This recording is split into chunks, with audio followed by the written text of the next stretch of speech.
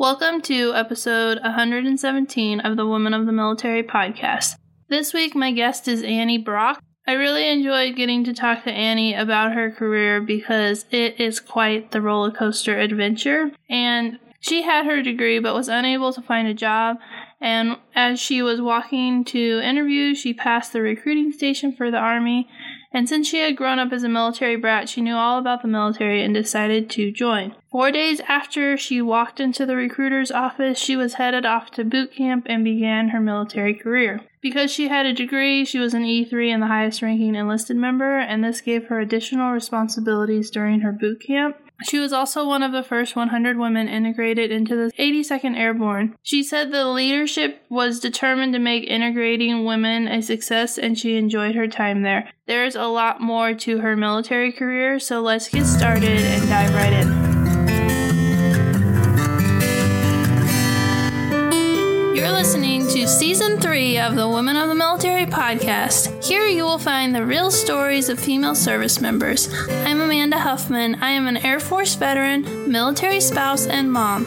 I created Women of the Military podcast in 2019 as a place to share the stories of female service members past and present, with the goal of finding the heart of the story while uncovering the triumphs and challenges women face while serving in the military. If you want to be encouraged by the stories of military women and be inspired to change the world, keep tuned for this latest episode of Women of the Military.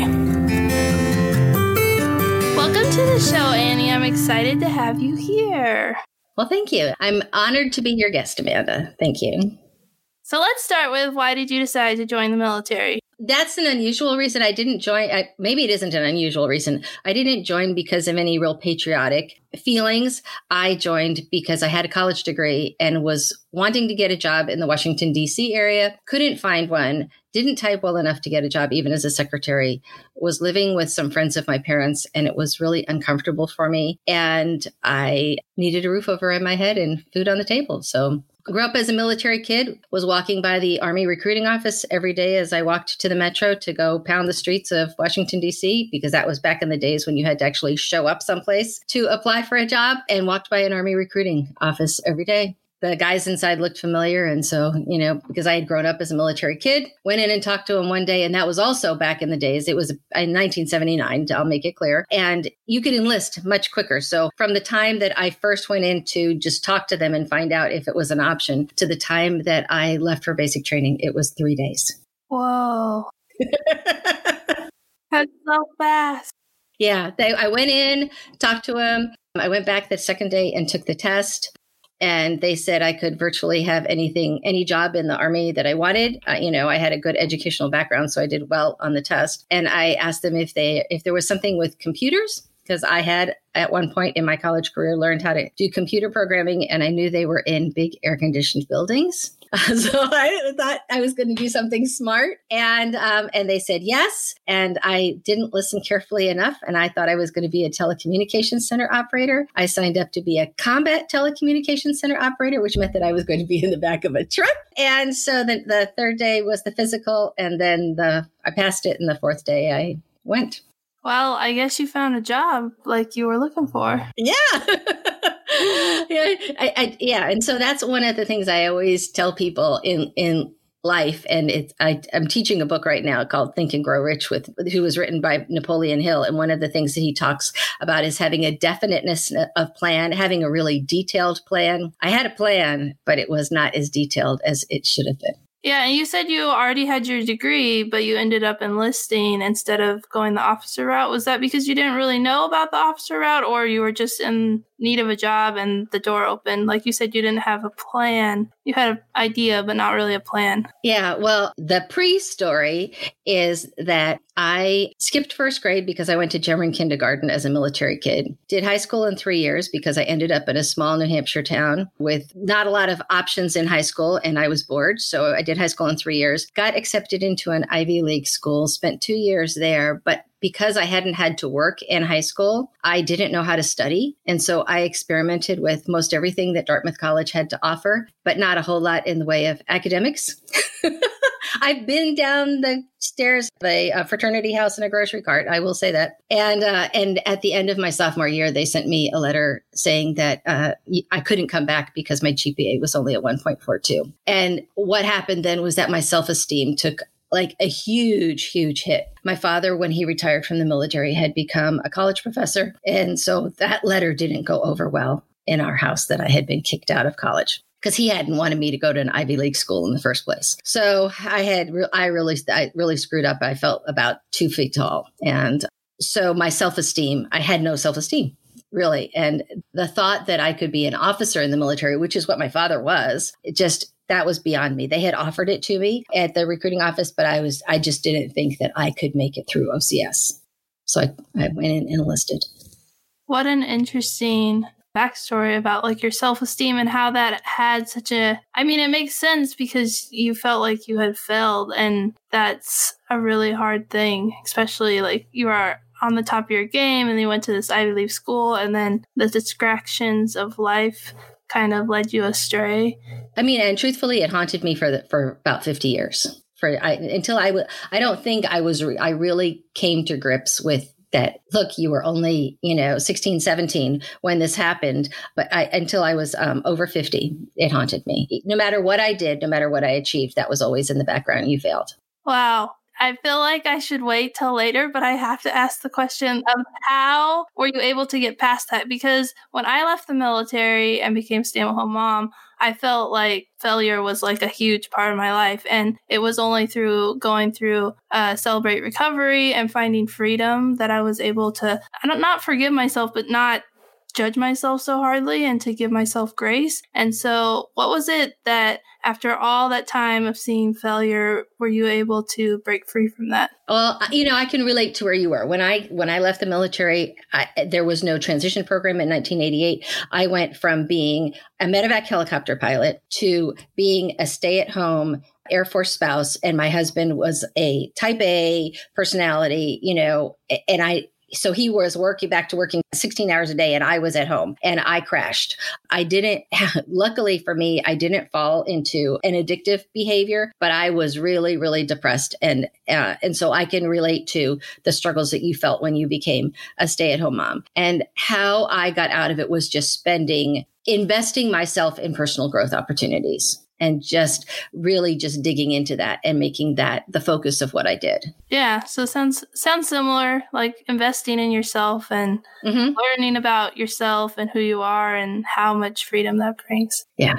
Okay, so let's go back to your military story. Sure. After our little detour. And so you thought that you were going to be in an air-conditioned building, but they added that word combat in front of it, so you were in the back of a truck. So what was boot camp like, especially having like such low self-esteem? Did you just fly under the radar? And flying under the radar was unfortunately impossible. So I went to basic training at Fort Gordon, and it was 1 station unit training. So I was there for basic training and AIT. It was back in the days when you lived in the big Quonset huts, the half-rounded building. Because I had a college degree, I came in as an E3. And that's why I couldn't fly under the radar, because I ended up being the highest ranking female in my basic training platoon. So I was the platoon leader, and I was not physically in great shape. When I started basic training, I was in a size 14 uniform. And when I graduated, I was going from a size 10 to a size 8 because I had lost so much weight. But because of that, I'm just trying to keep up with everything in basic training. I got hurt a lot. I suffered a lot from shin splints, but I never gave up. And so I stuck out too, because I insisted on going on road marches and all that kind of stuff on my crutches. I might have been at the back because I couldn't sit the pace, but I was always there, and I was always doing my damnedest to keep up. And so that was what I did. Yeah, it was an experience. That year, that winter, that January, it snowed at Fort Gordon, Georgia. And I can remember we were having a training session in our barracks about M16s, that some of the women were just being obnoxious. And I can remember our drill sergeant decided that the solution to it was that we should low crawl around the barracks with our weapons in our arms, just in our uniforms, no field jacket or anything. So got to do that in the snow. The barracks door, the bottom of the door was about an inch and a half, 2 inches higher than the floor. So at night, all the cold air would, would blow in. It was just the old World War II style barracks. It was an experience. I didn't know that women would beat each other up. I had never been exposed to that. There was one woman in my platoon, somehow every time she went to take a shower in the evening, somebody would steal her underwear. So just my memories of basic training are really crazy. Yeah, it sounds a little crazy. Such an experience. And so you said that the AIT, which is the training that you go to after basic for your job, was in the same place. And so it just rolled right into... Yeah, we even stayed in the same barracks. Yeah, they just, nothing much changed. We had except we had a little more freedom. And so we rolled right from basic training into our tech training. And I learned how to be a telecommunications center operator. It was in the days of punch cards and connecting wires into consoles, and learned to do some of that in a classroom, but then ultimately learned how to do it in a truck. Yeah. and happily, I was good at it. It was something that resonated with me, and so aside from the physical things of basic training, the rest of it wasn't hard. I mean, my dad had been really rough on us. It was not always a good situation for me at home, as far as he just wanted things his way, and so I knew how to make my bed well. Even, that was a piece of cake. Everybody else was struggling to make their bed to the quality at the drill sergeant. I knew how to do that because my father had said that I couldn't. The rule in the house was you didn't go catch the bus until your best bed was made. So I learned how to do that. Not that I'm a good bed maker now, but, I make an effort. And so the only thing I really struggled with in basic training and tech school was the physical stuff, but I got through. Yeah. And unlike in today's military, where a lot of times you have to wait a few months or even a year before you go active duty, you were like 3 days later. So you had no time to prepare for the fitness aspect. It was like you just went in and, you lost so much weight in that. Yeah. And yeah, that's crazy. So I call myself the original Private Benjamin. I don't know if you've ever seen the movie, but in the movie, Goldie Hawn, who plays Private Benjamin, there's one scene where the drill sergeant is pulling her up and down by the back of her pants to do push-ups. And that really happened to me. I put my clothes into suitcases thinking I'm going to get my clothes when I get there. And the suitcases were put away in a storage room and I just had my uniforms. It was a real shock to my system. And the reason, I think ultimately, besides the fact that I was so physically active, the ultimate reason why I lost so much weight was because that was where I first learned about leadership. And as the platoon leader, I held the door open to the mess hall for everybody in my platoon for meals, 3 meals a day. And then by the time I got my tray of food, there was only time for me to go stand at the end of the line to turn my tray in. Every day, for those meals, there wasn't time for me to sit down and eat. So I only ate as much food at every meal as I could eat from the time I got into the tray turn-in line to the time that I got up to it and had to put my tray down. Wow, that's crazy. That's crazy. Not a diet plan that I'd recommend, but yeah, it was sufficient. Yeah. And that was because you were the highest ranking that you had to hold the door open. And yeah. Leaders eat last. My platoon sergeant, my drill sergeant, he taught me well. Yeah. That's kind of crazy to think, because you had a degree, you went in as a leader for your enlisted troop, and how much of that had an impact on your whole experience and how you went through boot camp. So let's talk about your first assignment. Where did you go after basic and AIT? So I went to jump school between AIT and my first assignment, because when I had signed my contract, the recruiter had asked me where I wanted to go. And the last place my father had been assigned was at Fort Bragg. And so I remembered that he had been an instructor at the Special Warfare School, and they would go out on the weekends and do fun jumps to maintain their proficiency. And I mentioned that, and jump school had just opened to women just a little bit before then. The recruiter had told me that, and I said, well, that sounds like fun. I could do that. So they signed me up in my contract to go to jump school. So I did that. And that's a whole nother story in and of itself. A jump school is a 3-week course, and it took me 9 weeks to graduate, but I did it. And then they actually offered me a job as a black hat, which is an instructor at the jump school, because they were so impressed by my persistence and they wanted to bring a female on board. And I went through the interview process and got hired. But before I I got to hang around for very long, I was pulled up to Fort Bragg, which was where my assignment was. And that was all because of my father. So when I joined the Army, my parents were on a trip around the world. My father was on sabbatical from his job as a professor. And so they were backpacking around the world. And they didn't know I joined the Army until after I was in for at least 6 weeks. And then what turned out was that the commanding general at 18th Airborne Corps at Fort Bragg happened to be a guy who was a captain with my father years ago. My father knew where he was, wrote him a letter and said, "Where is my daughter? Find her." And so So he inquired into the system and found me and found that I was at Fort Benning and insisted that I should be at Fort Bragg. So my job, my time as a black hat got cut very short, and I was sent to Fort Bragg. And that was where the story takes another kind of kink, because my contract had said that I was supposed to be assigned to the 82nd Airborne Division. But at that time, women were not allowed to deploy with the brigades, and they could only take female signal officers. They couldn't take female signal enlisted soldiers. So they gave me two options. I could either stay in my MOS, which was called 72 Echo, and be assigned to the 18th Airborne Corps, or I could do on-the-job training assigned to the 82nd, and I would become an admin clerk. And somehow by that time, I'd gotten smart enough that I should inquire about going to the 18th Airborne Corps. And I found out that the women who were working in my MOS there were spending most of their time in the motor pool, working on the Jeeps and vehicles that they used when they went out to the field. And that was definitely not my style. So I said, okay, I'll stay in the 82nd. I'll learn to do something new. So I got assigned to the 407th Supply and Service Battalion and became one of the first 100 women assigned to the 82nd Airborne Division. And that was awesome.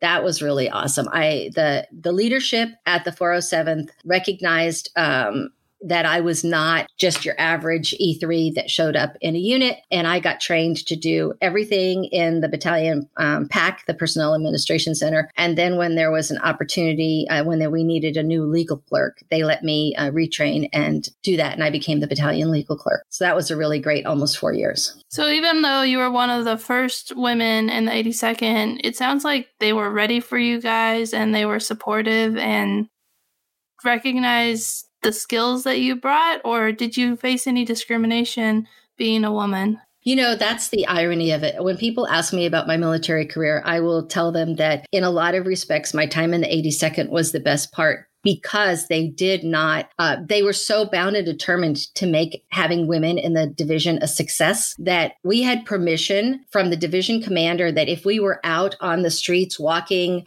somewhere or running PT by ourselves, that if a cat call came out of a formation coming by, we could stop that formation and drop them for push-ups. That's how serious they were about it. And so they were just bound and determined to make it a success. The 407th had probably more women assigned to it than any other battalion. So that was a great place for me. The S1 was a female and she was very well respected. And so, yeah, it was the first start. The place where they kind of fell down, but it really wasn't their fault, was they didn't have a good place to house us. And so because there weren't enough of us to give like the whole floor of a barracks to, and they insisted on housing people by company. I think if they had combined all the women in the battalion in one place, that they could have, had like enough women for one floor, but they thought, and I think it was really smart, that for unit cohesion, to keep the women with the rest of their units, their detachments and companies, that was important. So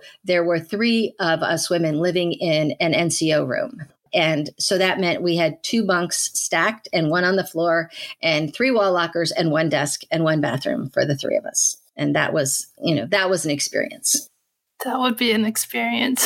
So my roommates, one of them was a kleptomaniac and she would steal stuff from me. And then my other roommate was from Puerto Rico. And I think she was probably a really great woman, but I spoke no Spanish and she spoke very little English. And so it was, we struggled, but happily all 3 of us were pulled pretty much to work all the time. So it was rare that we were, in the room to do anything other than sleep. Besides, there wasn't even a chair. I mean, there was no place to sit. If you were in the room, you were in your bed. So that would make it really hard you have like no personal space for sure, and then you're either working or sleeping. It's almost like a deployment, but you weren't deployed because like the tents are really tight. I was deployed and lived in a tent, and you had like no personal space, and you really only went into your tent to go to bed because, like you said, there's nowhere to sit. There was nothing. So it just kind of reminds me of my deployment. And it was kind of like that. Yeah. So finally, when I made E5, I had enough money and I could go get a little apartment by myself. Yeah, that must have been nice after going through that. It was like, yes, freedom. Uh-huh.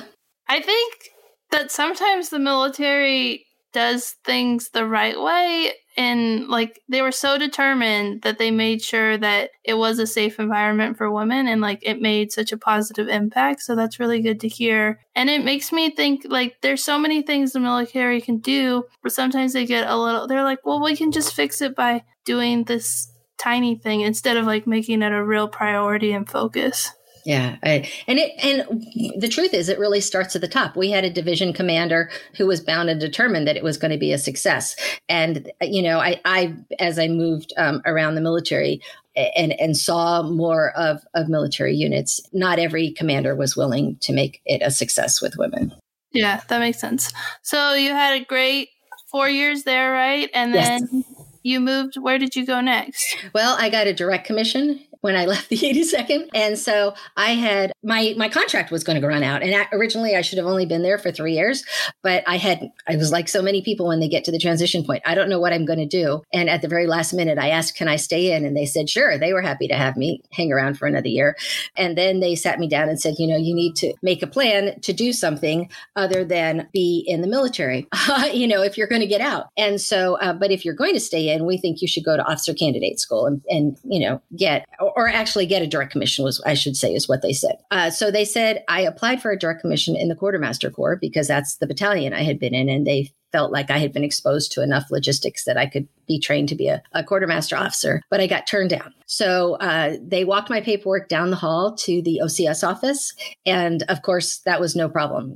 At that point, I had a college degree, 3 years in the military. I got accepted for OCS right away. And so then that class date was several months off. And the battalion commander decided that they required all of their officers to be jumpmaster qualified. And so they weren't going to have me leave the division without being jumpmaster qualified. So they signed me up for jumpmaster school. And one day when I got home from my training at jumpmaster school, I had a letter from the Medical Service Corps in the Army.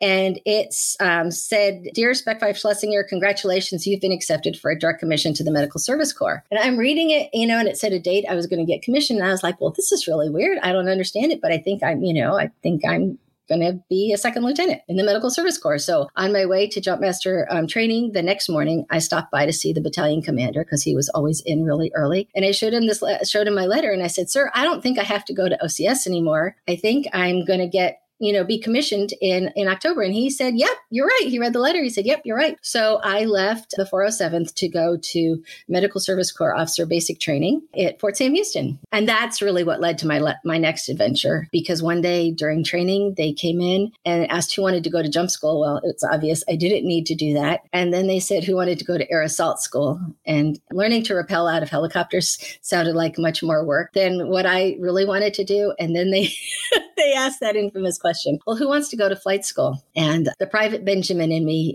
leaped out, and I figured I could drive a car, that somebody could teach me to fly an airplane or a helicopter. So I raised my hand. And out of the 5 of us who volunteered for my class, I was the only one who made it through the whole process, the physical, the interview, and everything. So, my next step was flight school at Fort Rucker. Wow, that sounds so cool. I love how it's like, well, you're going to do this, but then you're going to do this. And then they're like, you want to do this? It's so different than the military today, where it's like, I don't know. I don't feel like I hear the stories of things just randomly changing like I do from women who served, earlier. I think there was a lot more flexibility. I think some things have gotten a lot more rigid. Yeah. So let's talk about flight school. Well, that was fun. Actually, it turned out that after I got the hang of flying the TH-55, which was the starter helicopter back then, kind of like a lawnmower with a rotor system attached to it, and a tail rotor. I was pretty good at it. I can remember the very first time though that I landed the helicopter, the TH-55, my instructor pilot looked over at me and he said, "Well, we've arrived. Could we go around the traffic pattern another time and land the next time?" And so that's my husband looks at me every time when we fly somewhere together, and I judge even today whether we've arrived or whether we've landed, as I learned. So I did that, and it turned out that I was a pretty good navigator. We did learned, and back then actually we used maps. They gave us these 25 sheets of maps, and we had to glue them together and tape them together and fold them into a big map book. And we learned to fly Nap of the Earth, which is just right above the treetops, navigating. And so that turned out to be a really good skill for me as a medevac pilot. But I got pretty good at it, and one of my stick buddies was pretty good at it. And so when it came time for graduation, we didn't. Back then, I don't know what they still do at Fort Rucker. I should check it out one day. But back then, on your graduation day, the whole class did a huge flyover of the main parade field on Fort Rucker. But John and I didn't fly over the parade field, because what they did was everybody took off and massed way out in the training area and then flew in. But John and I had the honor of navigating the way in. And so we brought our class into the parade field and then took off, and everybody flew across. How cool. Yeah, it was really neat. Yeah. What did you do after you graduated? I was assigned to the crash rescue unit called Flatiron at Fort Rucker for a few months. Did that. They flew white Hueys there. And so that was an interesting time. I learned that's where I got my first experience, just really doing crashes, flying to, happily there weren't too many of them in the training cycles, but there were a couple. And we also at that time flew MAST missions, which was military assistance to safety and traffic. And so we would fly civilian patients from accident scenes, occasionally accident scenes, but more commonly from the Dothan Hospital up to the hospitals in Montgomery and Birmingham. So I learned to land. That was the most different kind of thing that I got to do there, was landing on the rooftop of the Dothan Hospital, because that's where their helipad was. And we would fly, we flew the UH-1Vs, and what made it a V as opposed to an H was that we had a fuel tank, an extra fuel tank, an auxiliary fuel tank on one side of the helicopter, so that made a weight issue. So learning to land a full helicopter on the rooftop so we could pick somebody up. And I flew babies that weren't any bigger, the size of my hand, in incubators up to Birmingham to the neonatal center. Really kind of amazing things. That was a really good experience. Yeah, that sounds really cool. That's like such a cool story. And I love listening to like how your career just like zigzags all over the place and all the cool things that you got to do. It's really cool. So from there, I went to Germany. It was my last assignment on active duty, but it was not the happiest. I arrived there to be the first female pilot from any country's military service in the southwest corner of Germany. And we had 4 commissioned officers and 12 warrant officers in our unit. So there was a commander, an ops officer, a supply officer, and then me as the commissioned officers. And so I can remember being picked up in Frankfurt, and the way they welcomed me was with a sign, because they didn't know what I looked like. It was back in the days where you couldn't look up on the internet or do anything like that. So I was welcomed by 2 men that I had never met before, with a sign that said, "Any female second lieutenant." Wow. And that kind of beat, what I didn't tell you was when I went for my interview as a black hat at Fort Benning, that I had driven, I had a car by that time, and I had driven to the parking lot where the instructor cadre was headquartered. My interview was at 1:00. I got there right before 1:00. The command sergeant major was just getting back from lunch. And what he said to me as we walked into the building was, "Well, at least you're pretty." So I went from that as an E3 to any second lieutenant female. Right. And after having such a good experience at like the 82nd and then going to flight school and doing really cool stuff in Alabama, and then to go to Germany, and you probably were really excited to go to Germany, and then like you arrived and were like, oh, well, this is going to be fun. Yeah. I had my first, I had my first indications of what would happen at my officer basic course at Fort Sam Houston, because in the 82nd, we didn't, the women didn't wear skirts. We wore pants and bloused our boots like the men.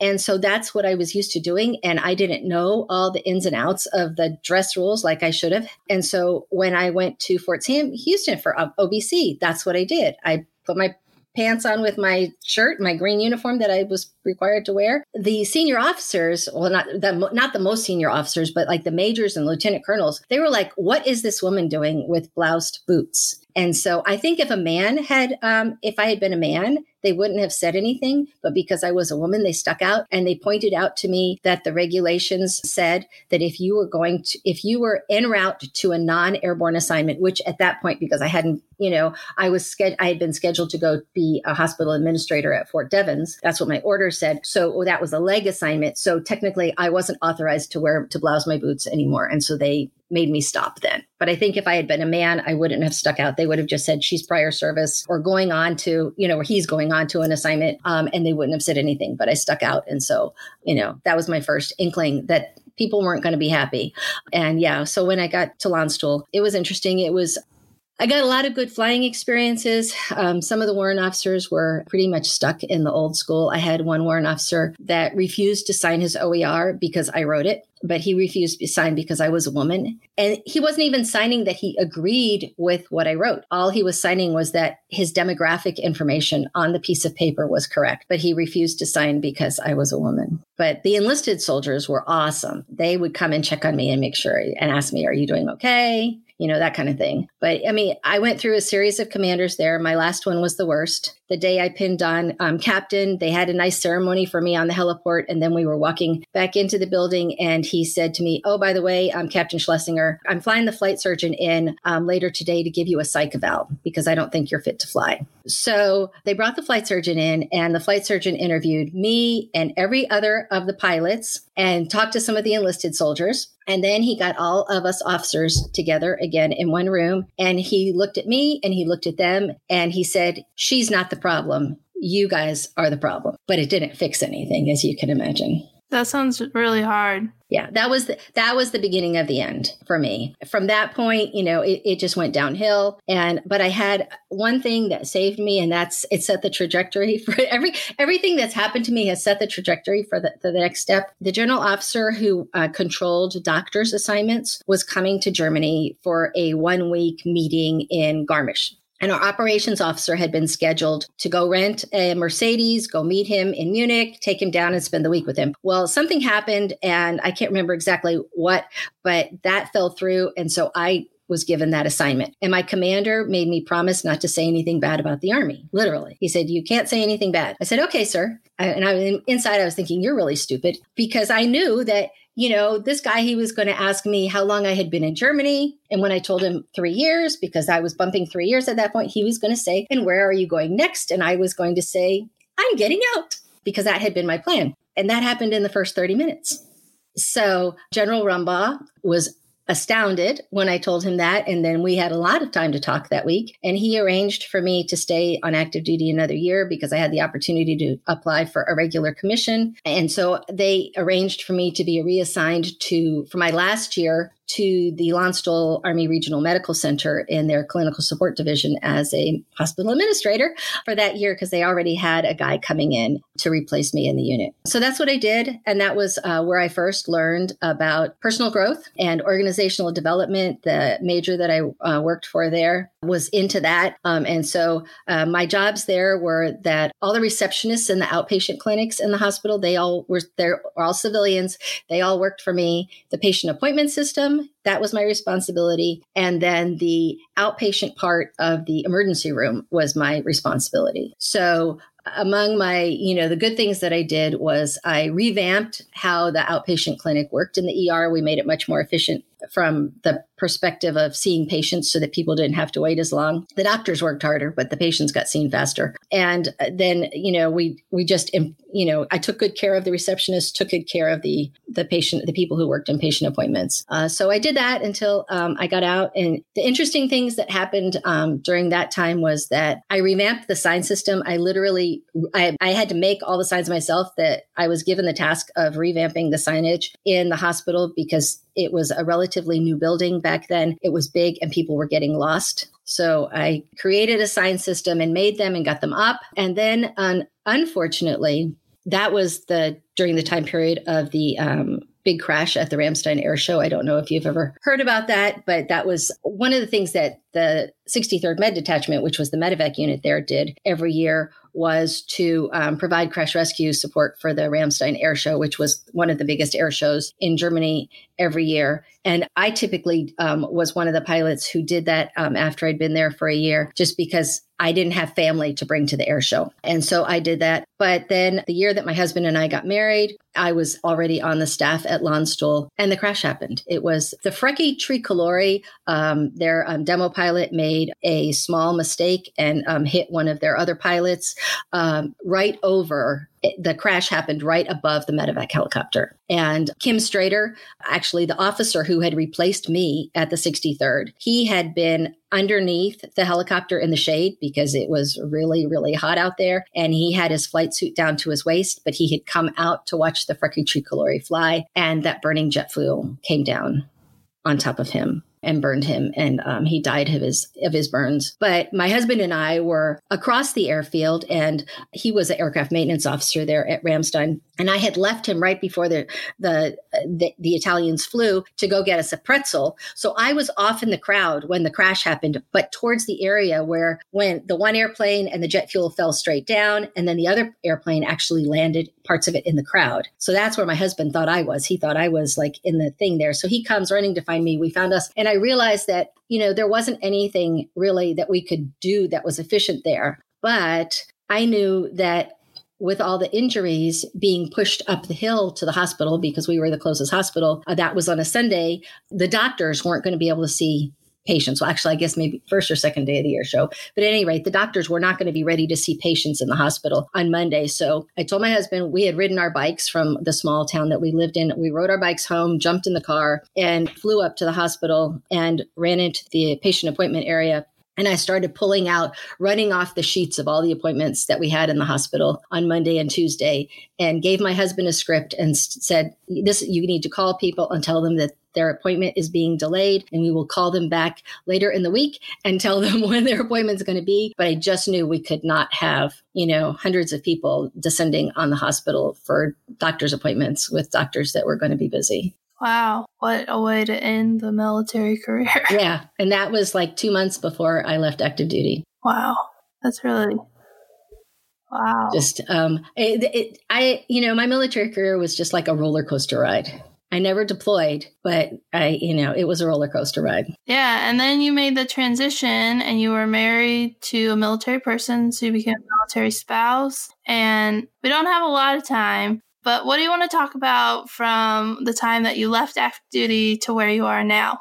So another roller coaster ride. I didn't know who I was. I had joined the military as a young 20-something, had never done anything in the world as a civilian, came out with these, amazing experiences behind me. And all of a sudden I was an Air Force spouse and a second lieutenant maintenance officer spouse in a flying squadron, as it was. And there was back then, and there is still to a certain extent, a huge difference in the flying squadrons between the maintenance side of the house and flying side of the house. And I was really off-put by that because I was a pilot.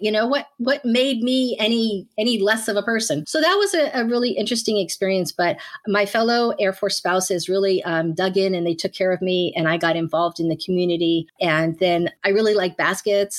Somebody turned me on to Longaberger baskets. And so I sold Longaberger baskets for a couple of years. And one of my friends who was a Mary Kay consultant said, people never run out of baskets, but they pink bottles get empty. So I was like, well, that's really smart. And so I changed and became a Mary Kay consultant and became a sales director, where I earned the privilege of driving a free company car. It wasn't pink, but it was red, and they paid the insurance payment and the car payment. So that was a good thing. And just got really active in the community everywhere we went. I was a lifetime Girl Scout. So I led my girls into Girl Scouting and led Girl Scout troops around the world, led the Girl Scout program in Stuttgart, Germany during the 2001-2002 school year.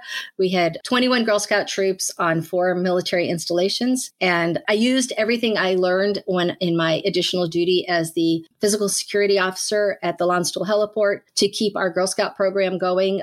During that school year, all the other extracurricular activities shut down, but we kept going and grew. So that's really awesome. And I'm still in touch with some of the wonderful women who were leaders of the Girl Scout troops back then.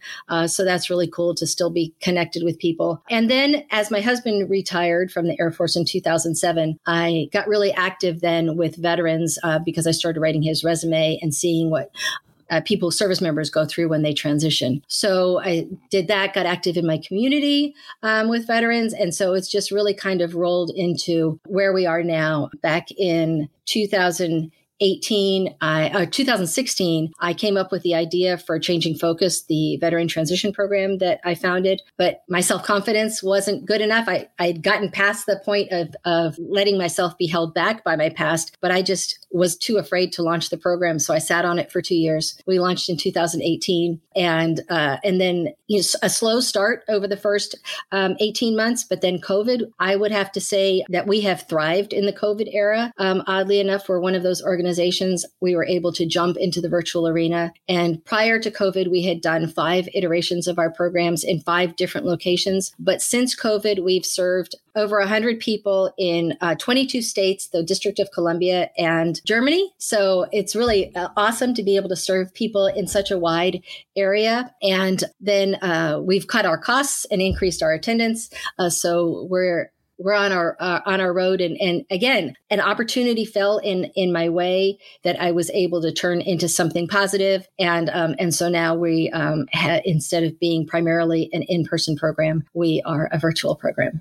That sounds so awesome. And it's great that you had that resource available and ready for when COVID hit and people needed it. And you guys were you guys already kind of online? So it was an easy pivot to connect with people, or did you have to make changes? We had been once a month, we had been doing a virtual training and coaching session, but I joined the John Maxwell team as one of the founding partners back in 2011. And we had built a team around the world of coaches. And so I was comfortable operating in the virtual environment. I had been part of a program that launched the first John Maxwell Youth Program in 2012. And the 10 of us that put the program together, we were spread across New Zealand, South Africa, Canada, Mexico, the United States. And so I had gotten really comfortable operating in that environment. But the one key difference was that we did it using freeconferencing.com. And so we didn't see each other. There was no video component to it. So I had to learn to get comfortable in the video environment in Zoom. But we had done some of our meetings that way. So I had the basics of understanding Zoom. And so just rock and rolled with it. You have to learn by trying sometimes. That's so true. Yeah, that's so awesome. I really have enjoyed hearing your military story and all the twists and turns and all the things that you got to do and the hardships. But I have one last question for you, which is, what advice would you give to young women who are considering joining the military? Number 1, do it. Because the military needs you, because that is the way we make change. There are still big changes that need to be made in the military, and we can't do it without women. But I think the thing is to go into it with your eyes open, to stay hard and fast to your principles, to find the other women with you and to band together with them so that you have a squad, and to rely on those of us who have been there to support you, and to go for the top. To not to be afraid, to anytime there's an opportunity to try. I remember when I was at the 82nd, one of the other women who was there with me, she really wanted to go to Recondo School, which was a lower, not quite at Ranger School, but another level. And she fought and fought and fought for that. Never got there. But it takes people to lay the way. And so those of us who have come before, we've laid a path, but there's so much farther to take it. So we need women to join the military and not be afraid of it, just to reach and grab for every opportunity they're offered, not to be afraid of those doors, walk through them. That's great advice. It's so true. The women before have laid a path, and there is so much more. And yes, we need more women to serve so that they can still keep pushing and breaking barriers, because there's so much we can do. And one thing that really resonated from your story, I didn't ask you a question about it, but you talked about how the enlisted people checked on you. And one thing that I think women are good leaders because they take care of their people. And you never talk directly about it, but I could hear through your stories that you took care of your people throughout your whole career. And that's something that I think the military, in a male-dominated way, sometimes they forget to take care of their people. And so that's one of the key aspects of women service that I think helps make the military better and stronger. I mean, we break barriers and we're rock stars, but that femininity of being able to take care of people and make sure that the people are taken care of is something that I heard you say over and over, and is something that's so important for the military. It's really key. And that is how the military will change overall and become much stronger, is by having that mentality. And women bring that overall. It sounds sexist, but we do.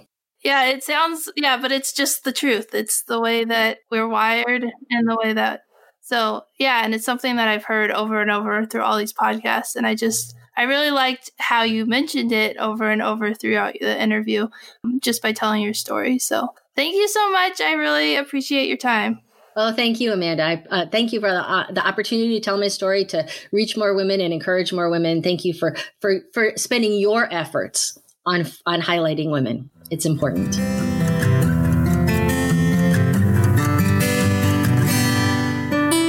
Listening to this week's episode of Women of the Military Podcast. Do you love all things Women of the Military Podcast? Become a subscriber so you never miss an episode, and consider leaving a review. It really helps people find the podcast and helps the podcast to grow. Are you still listening? You could be a part of the mission of telling the stories of military women by joining me on Patreon at patreon.com/women of the military, or you can order my book, Women of the Military, on Amazon. Every dollar helps to continue the work I am doing. Are you a business owner? Do you want to get your product or service in front of the Women of the Military Podcast audience? Get in touch with the Women of the Military Podcast team to learn more. All the links on how you can support Women of the Military Podcast are located in the show notes. Thanks again for listening and for your support.